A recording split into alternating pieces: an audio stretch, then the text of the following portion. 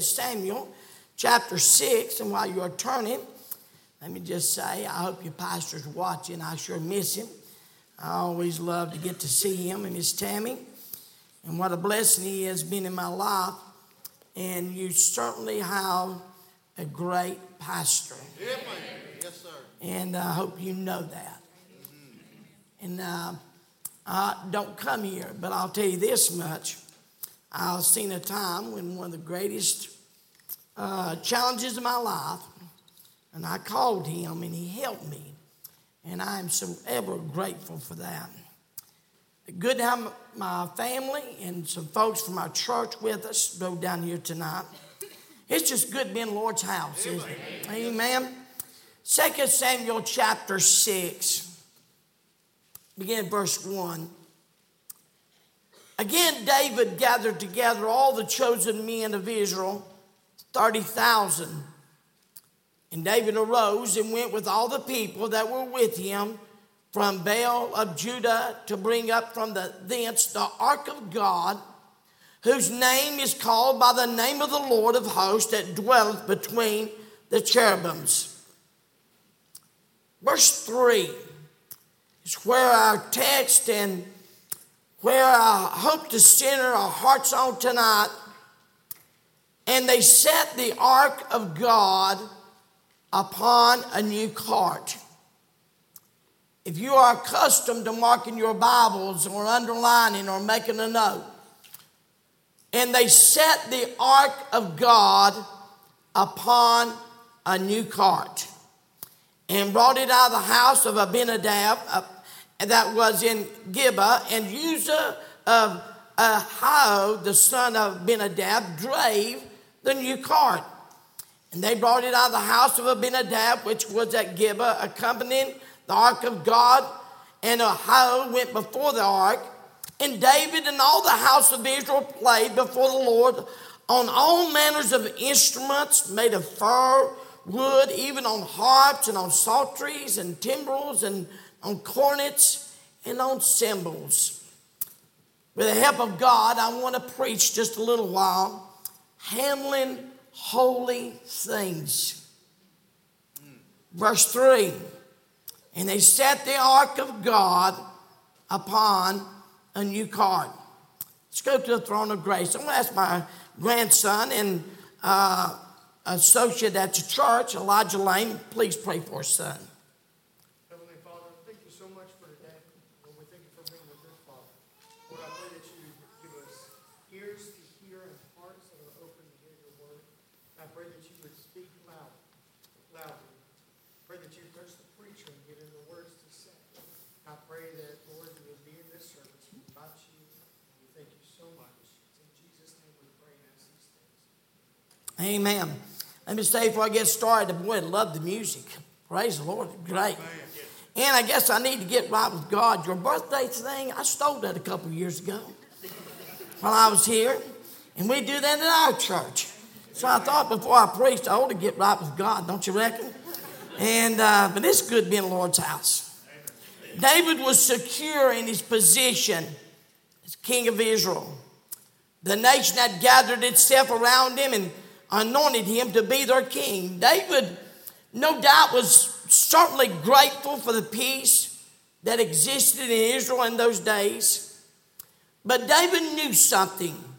He knew that Israel was still far away from the Lord. Please don't miss this. They were his people, no doubt about that. But you don't understand, we can be one of God's young'uns and still be far away in our relationship. In those days, Saul and Israel had lost sight of the relationship with the Lord. Let me just stop here and just praise his holy name. Nothing like having a relationship with the Lord. And David wanted to make this situation right, and he wanted to bring the people back to God. And so David knew they was going to have to go and get that little box called the Ark of God and get it back in its place. Our passage opens with David leading this massive army to retrieve the Ark of the Covenant where they need to be, back in the place it need to be. And David knew that Israel would never be where it needed to be until the Lord was back where he needed to be as well. And so here he goes, and it was this Ark of the Covenant was that place where God promised to meet with his people. It was that the blood atonement was put upon on the Day of Atonement. It was here the Shekinah glory of God would come down and meet with the people. It was, if you will, symbolic of the power and the presence of God. God has blessed you so much, and I hope you know this, with a beautiful facility.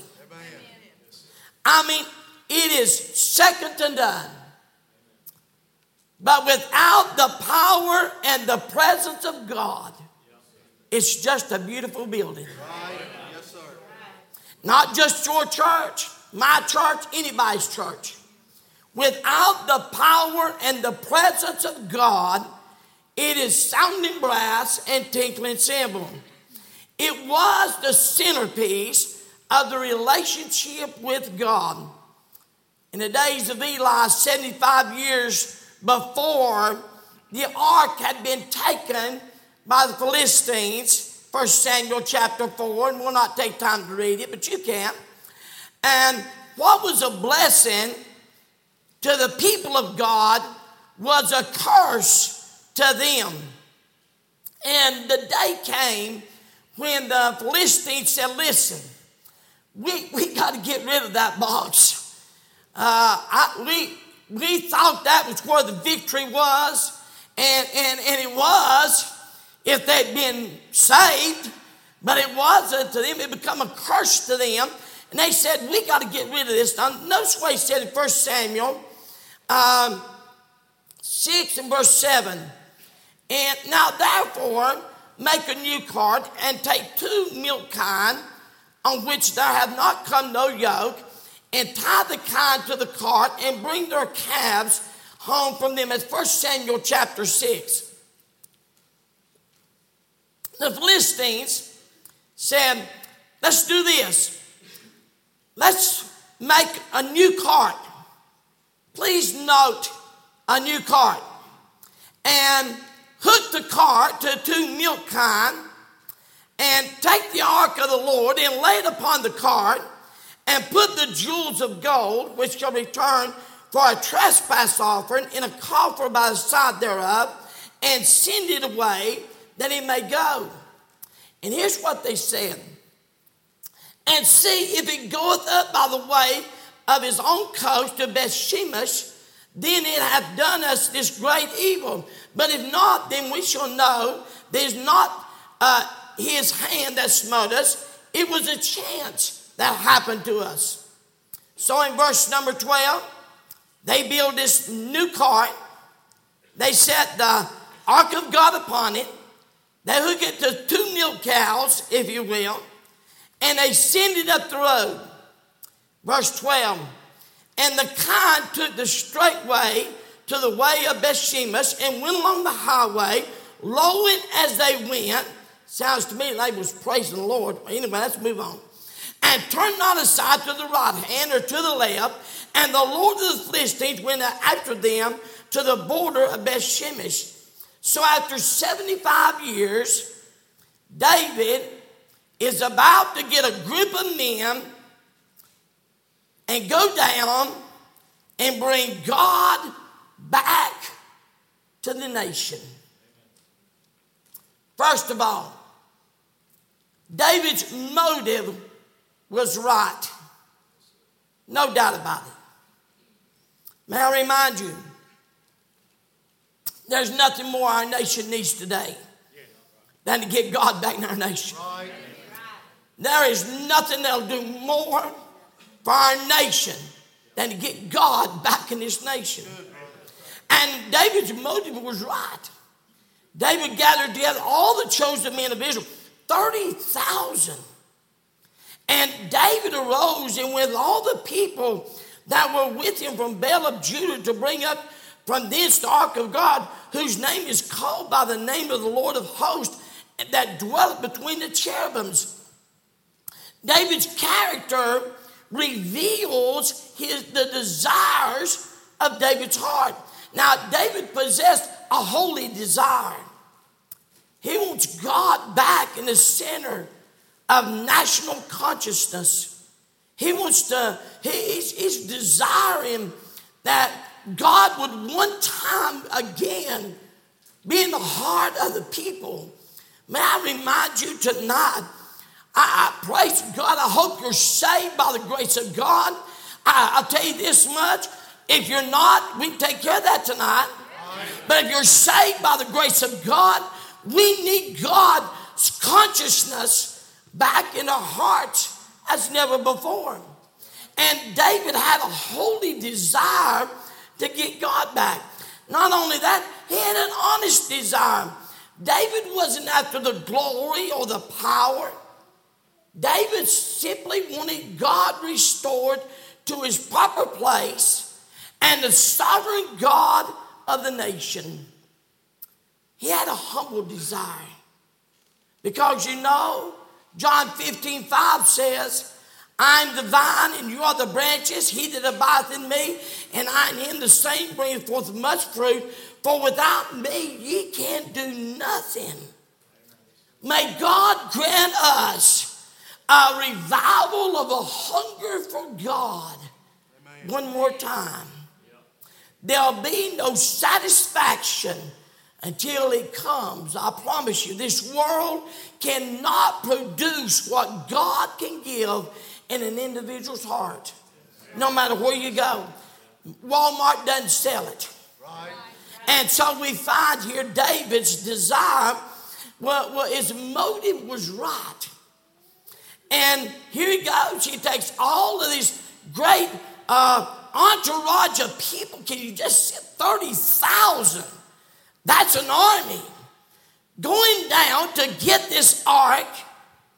And notice his method was flawed. And they set the ark of God upon a new cart. Wow. There was a faulty decision. David, where in the world did you get this new cart idea from? Where did you come up with this new cart business? Well, I'll tell you where he got it from. He got it from the Philistines. They set it on a new cart. Can I help you tonight? Now, I truly want to be a blessing. I do. But this world doesn't have the ideals we need to operate God's business. This world doesn't have the answers. And the Philistines, you see, were just ignorant about how to handle it. They just wanted to get shed of that box because that box was causing them problems. I mean, it's messing their life up. And so they just wanted to get rid of it. They didn't have the Word of God. They didn't know the God of glory. And so they did what they knew to do. And yet, but David here comes down and says, and they set the ark of God upon a new cart.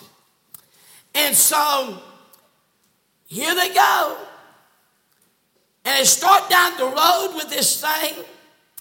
And all of a sudden, they had good plans. Then they got the choir. They got the singing. They got everything just right. I mean, they're doing everything they know is right. But they're dragging God along behind them. Right. Don't boo me out tonight, please. A lot of people are just dragging God along behind them. You're right. That's good, brother. He's just part of their life. He's a God they run to when they have a need. But he's not the God they go to the first thing in the morning. He's the God they run to when this catastrophe hits. And praise God, we serve a God that we can go to when we have a need. Thank God he hears and answers prayers. Thank God he's there. But I want you to know, I want to be so close that I don't want him dragging along, but I don't want to drag him behind me. Yes, sir. But here they are, they're dragging him behind them on this new cart. And all of a sudden, that cart starts shaking. They hit a bump in the road. And all of a sudden, notice the foolish disobedience. For the first couple of miles, it was fine. Then all of a sudden, the ark shook, and they feared it was going to be dumped off in the road.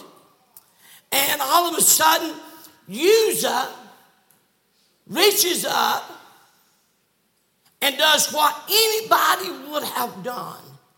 He reaches up to steady the ark. And immediately, he fell graveyard dead. Bam. God took him out. And it seemed like the illogical thing to do. But you see, Numbers 4:15 says, and when Aaron and his sons have made an end of covering the sanctuary and all the vessels of the sanctuary, as the camp is set forward, after that the sons of Kohath shall come to bear it, but they shall not touch any holy thing, lest they die. See, they didn't recognize they were handling a holy thing. Folks, we have been given some holy things.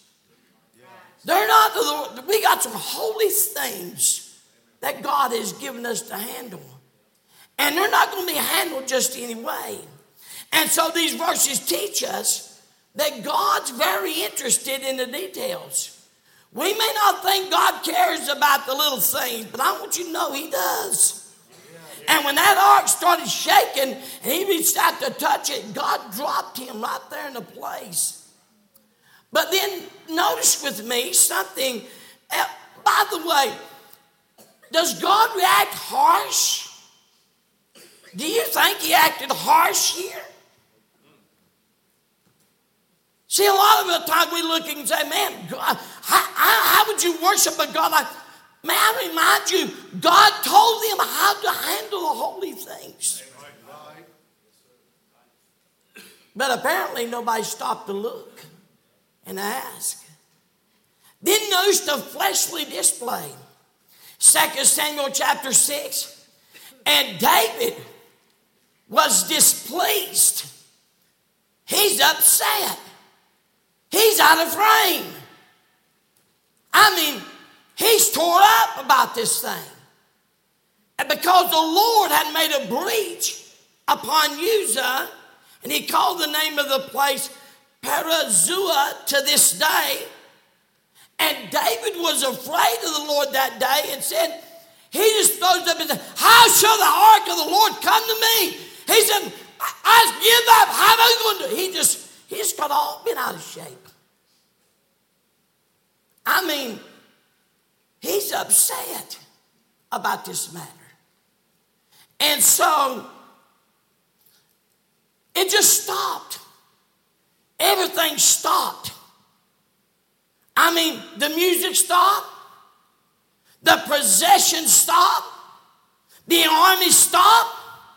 Everything just stopped. Because they had failed to recognize how to handle a holy thing.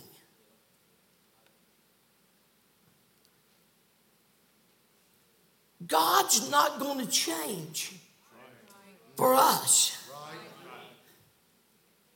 We sometimes believe God is going to change his holiness to fit us, but he's not.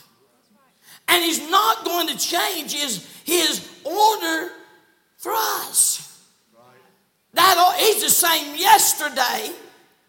He'll be the same today. And he'll be the same forever. And so he does not have to change. And David's upset because, listen here, he's done everything he knows to do. It seems like he's done right. His motive has been right. He's upset. He's almost blaming God for this. And everything stops. And they take the ark and they put it in the house of Obed-Edom. Notice the motive that was right. The method was flawed. But David is not catching on that the method was flawed. He should have, but he never. But notice the motivation that renewed. They took this ark and they decided, we're not going any further. And they put it in the house of Obed-Edom. Imagine with me Obed-Edom getting his wife, his children. And he walks them over. He said, do you see that? He said, now don't you touch that box. There's a man last week died because he touched it. Don't you lay a hand on that box. You leave. That's the Ark of the Covenant, and don't you touch it. And all of a sudden, so the Bible says in verse 11, and it was told David, saying, the Lord hath blessed the house of Obed-Edom and all that pertaineth to him. David's come back to the throne. He's about the business. He's still upset and pondering why he could not bring the ark of God back. No doubt, no doubt, crazy things is going through his head. He says, how's my kingdom doing? One of the men said, well, the king, everything's doing good. But said, king, we just can't figure it out. Obed-Edom's house, where we put that ark, he said, his fields is doing a lot better than everybody else's. You said that's not in the Bible. Well, now listen to what it says. And the Lord hath blessed the house of Obed-Edom and all that pertaineth to him. We can't figure it out, but his corn's a head higher than everybody else's. I mean, we can't understand it, but his livestock is healthier than everybody. We just don't understand what's going on. But I'll tell you this much. Since we put the Ark of the Covenant there, Obed-Edom's house has been blessed. David says this. And notice, because of the Ark of God. Let me stop here and just call recess. When God is in the right place in our lives, we can't help but to be blessed. Right. It's not up to you to be blessed. It's up to him to bless you. And when God is in the right place in our lives, we cannot help but to be blessed. Yes, in this church, when God, and I believe it is with all my heart, I told you got a great preacher. There ain't no doubt in my mind. I was thinking, I was sitting there thinking about him announcing, and the Lord, I've heard the preacher preach. We've had him several times. So I know how he preaches. But as long as you keep God in the center and in the right place, God can't help but bless his place. He'll just bless it. The neighborhood won't understand it. Your neighbors around here, they won't be able to, they'll say, I just don't know what, But you know that place down at Calvary? Well, that place is, God's just blessing that place and blessing that church. And we just can't figure it out at all. It's out in the country. There's not a lot of people around. But God just keeps blessing and blessing. Because when God's in the right place, you cannot help but be blessed. Amen. And so it was told, King David saying, the Lord hath blessed the house of Obed-Edom and all that pertaineth unto him because of the ark of God. So David says, wow,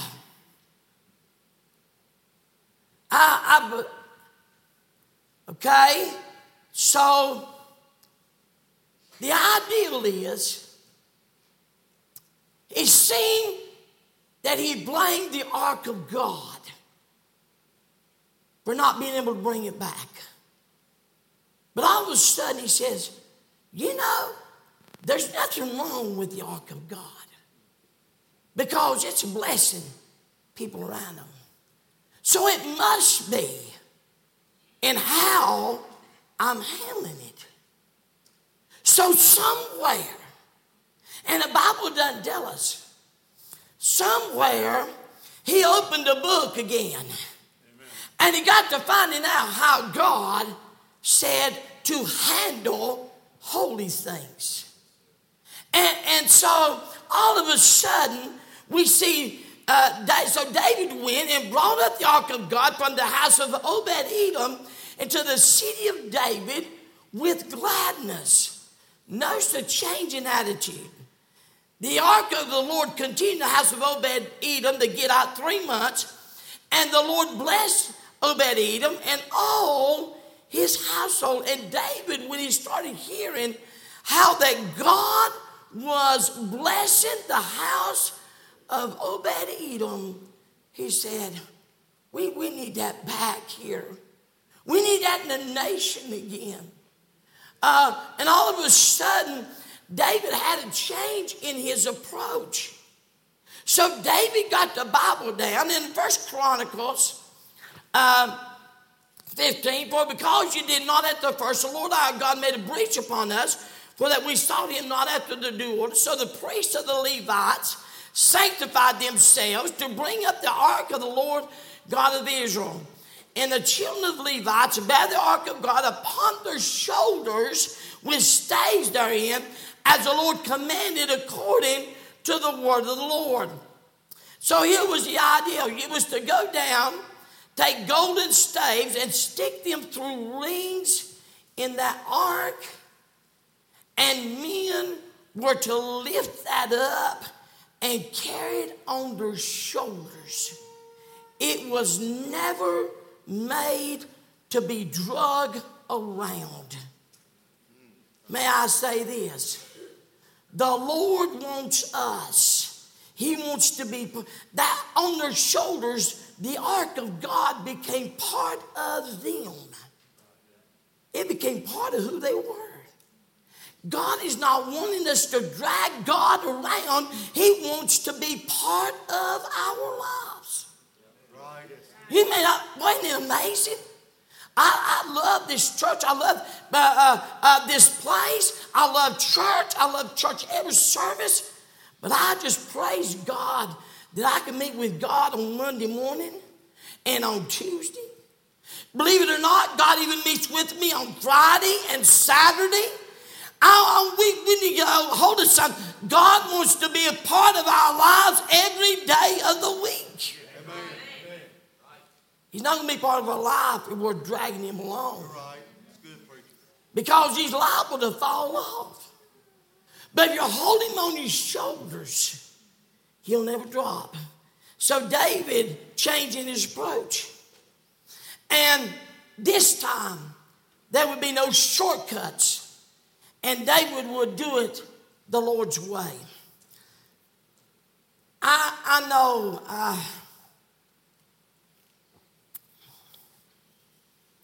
Told my associate the other day, it's the pitch to have a young man's mind in an old man's body. I used to hear older preachers talking to younger preachers. And now that is twisted. Now I'm the older preacher trying to help some younger preachers.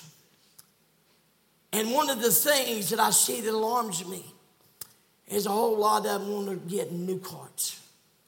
Hunting for new carts. Right. Yes, sir. Hunting for new carts. The old men of God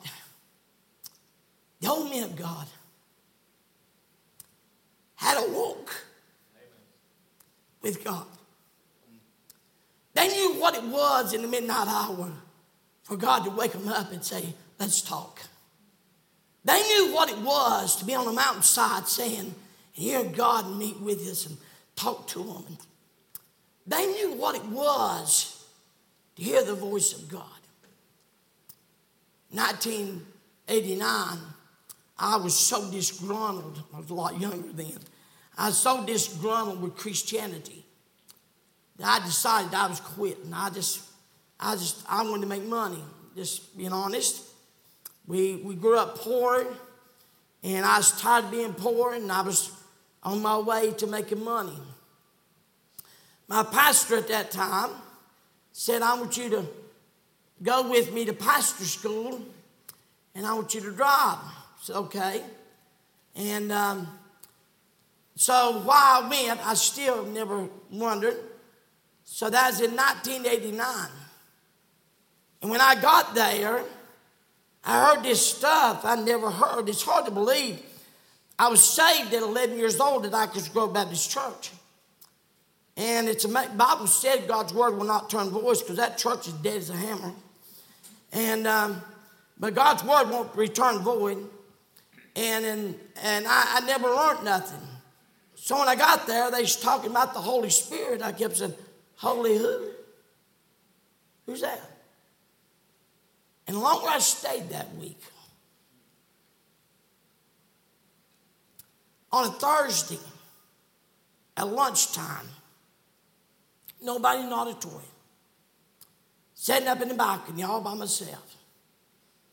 For the first time in my life, God began to speak to me and literally changed my life. Now, you was saved, but I never known that. I never knew that God could speak to you. All of a sudden, the Bible become real because it's God speaking. Yeah. Prayer time could become real because God can speak to you while you're praying. Then God can speak to you any way he chooses to do so. And God changed my life. And I've never got over it. Amen. And I don't think I'm going to get over it. Matter of fact, I think it's getting bigger instead of getting over it. I know one thing. If God has ever met with you in your life, you will never get over it. And when God's not talking, then you know something's wrong. No doubt David had went back to the throne, and all of a sudden God did not begin talking. And he heard how God was blessing, so he changed his actions. So David goes and he gets it done just right. He puts his staves in. He has the right people carrying the ark of God. And all of a sudden the Bible says, and David danced before the Lord with all his might. And David was girded with a linen ephod. David laid aside the sovereignty of his throne and put on the humble ephod of a seeker. David's heart had been transformed, and David went after it. He went after God, and he returned with the presence and the power of God. And David's life and the nation's life would never be the same. God has blessed you with something so wonderful right here in Union Grove, Amen. North Carolina. And it's a holy thing. And you keep God in the center of it. And I promise you, it'll be blessed, and you can't stop it from being blessed. So what's the message here? Well, they're simple. The believer who goes after God with a heart to know him, who will seek him with his face. Psalm said, when thou saidest, seeking my face, my heart said, thy face, Lord, will I seek. What he's saying is this: God, I don't want what's in your hand. I want your face, because I want you. I don't want what's in your hand. I want you. I want you. And so the lesson is that if we go after him, then we have to learn the truth. There's no shortcuts to holiness and obedience. Right. There's a warning here. I didn't know if you've seen it. David is beside himself. He laid off of his royal garment. He's dancing before the Lord. I mean, they're having a time. And all of a sudden, he gets all the people together, and I love this. He gives them all a piece of meat, and they're all rejoicing. And he says, I want you to do something. He said, I want you to take what you got here and take it home with you. And the people left going home with it. By the way, in these meetings here this month of August, you ought to get something to take home with you. Amen. You ought to take some of this home.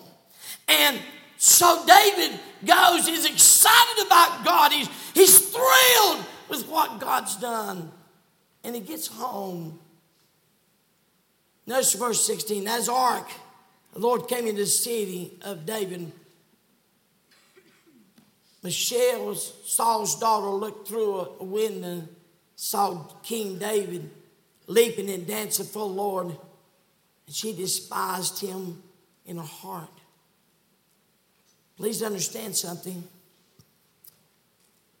If you want the power and the presence of God, not everybody's going to join you in wanting that.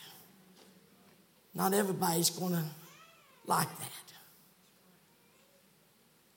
They might call you a holy roller. I ain't sure what that means. But you've heard this statement. You might be saying, you're going to cede on this Christianity thing. I mean, you're going off the deep end. And we might have to get you some help because you're just getting bad shape. Because she went. All of a sudden, and she despised him in her heart. Verse 20, then David returned to bless his household. I just got to stop here and say this.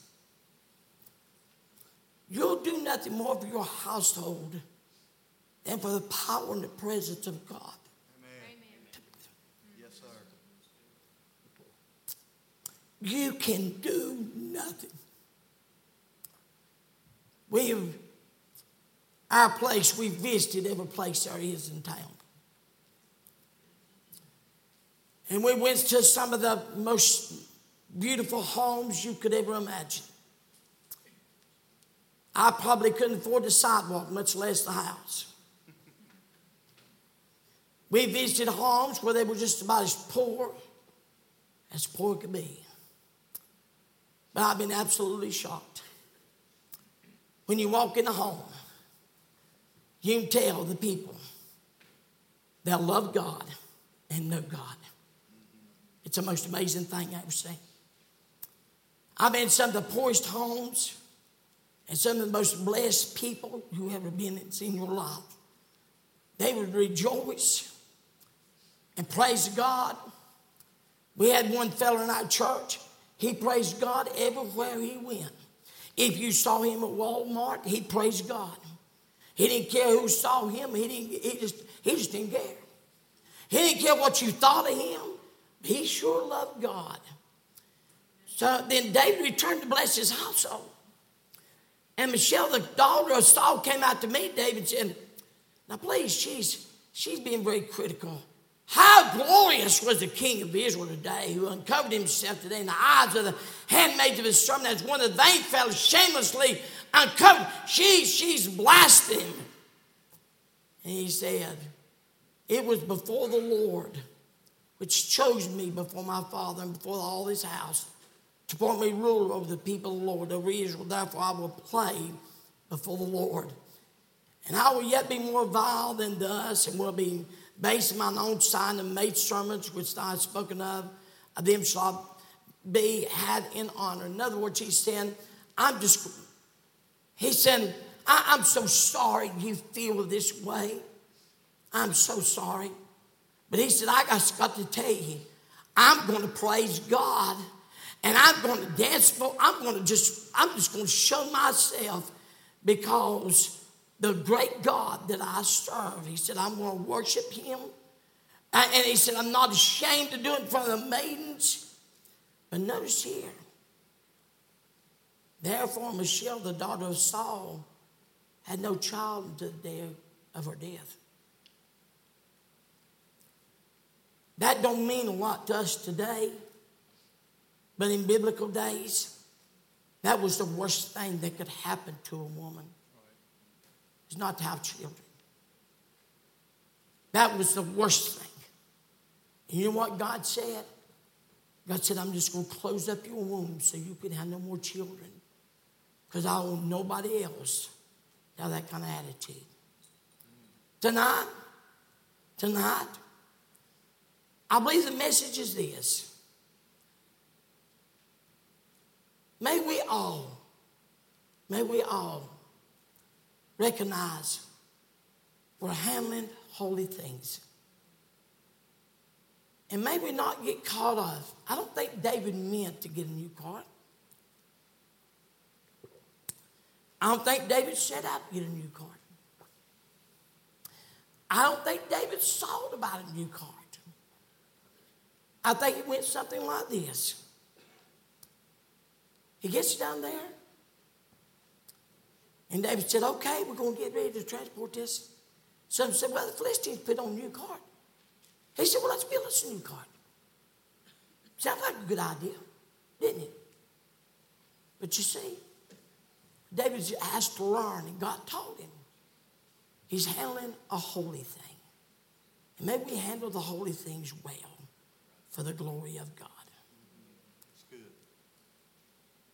I'm more conscious. I don't know, it's because of my age, but I'm more conscious of this every time I preach, that we're handling holy things. And I just want to please God if I possibly can. Brother, I'll let you come closer. Amen. With every head bowed and every eye closed just for a moment, our pianists will be making their way to the piano.